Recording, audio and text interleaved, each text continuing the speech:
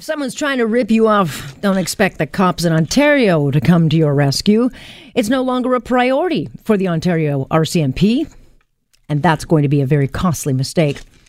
At a time when fraud and money laundering are at an all-time high in this province, the Toronto Star reveals that the Ontario RCMP is shutting down its financial crimes unit, a unit full of specially trained officers who are specialized in this complicated area of the crime world. Internal emails reveal 129 trained officers are being taken out of this unit and moved into national security, organized and cyber crimes to deal with, quote, urgent issues. I'd say that dirty money is an urgent issue because it's driving Canada's economy. Taking eyes off of it doesn't just not make sense, it's reckless. Money laundering's exploded across this country by $200 billion over 5 years.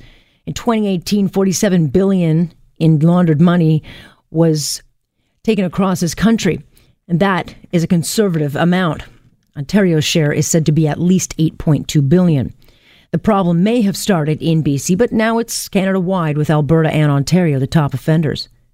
If you can't afford to buy a house, look no further than the issue of dirty money. $20 billion has been washed through real estate in the GTA over the last decade. Last June, BC put out an explosive report putting Ottawa on notice that money laundering is a national crisis. That province has already started making several changes to tackle the problem, which started as soon as the BC RCMP disbanded its financial crimes unit.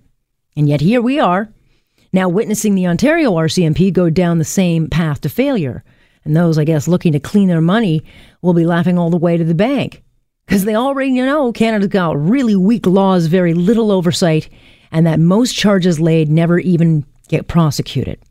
And now they know we do not even have a provincial police force that in any way is serious about stopping the flow of this costly, dirty crime that's festering fraud and is anything but victimless.